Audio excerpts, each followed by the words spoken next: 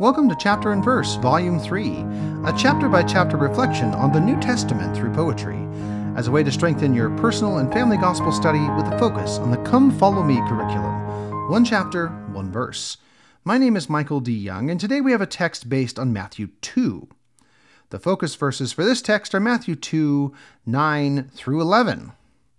When they had heard the king, they departed, and lo, the star which they saw in the east went before them, till it came and stood over where the young child was. When they saw the star, they rejoiced with exceeding great joy.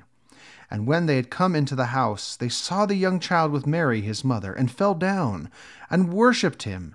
And when they had opened their treasures, they presented unto him gifts, gold, and frankincense, and myrrh. And now the text, the light of all the world. I see the star within the east.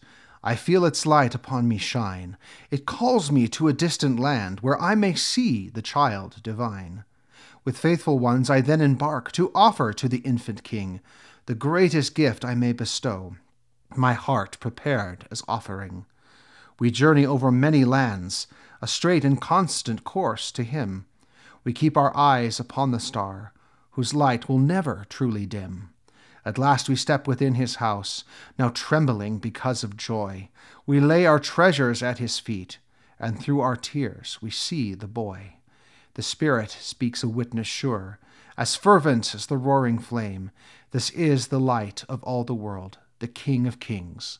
I know his name. Thank you for listening. If you like what you hear, please share.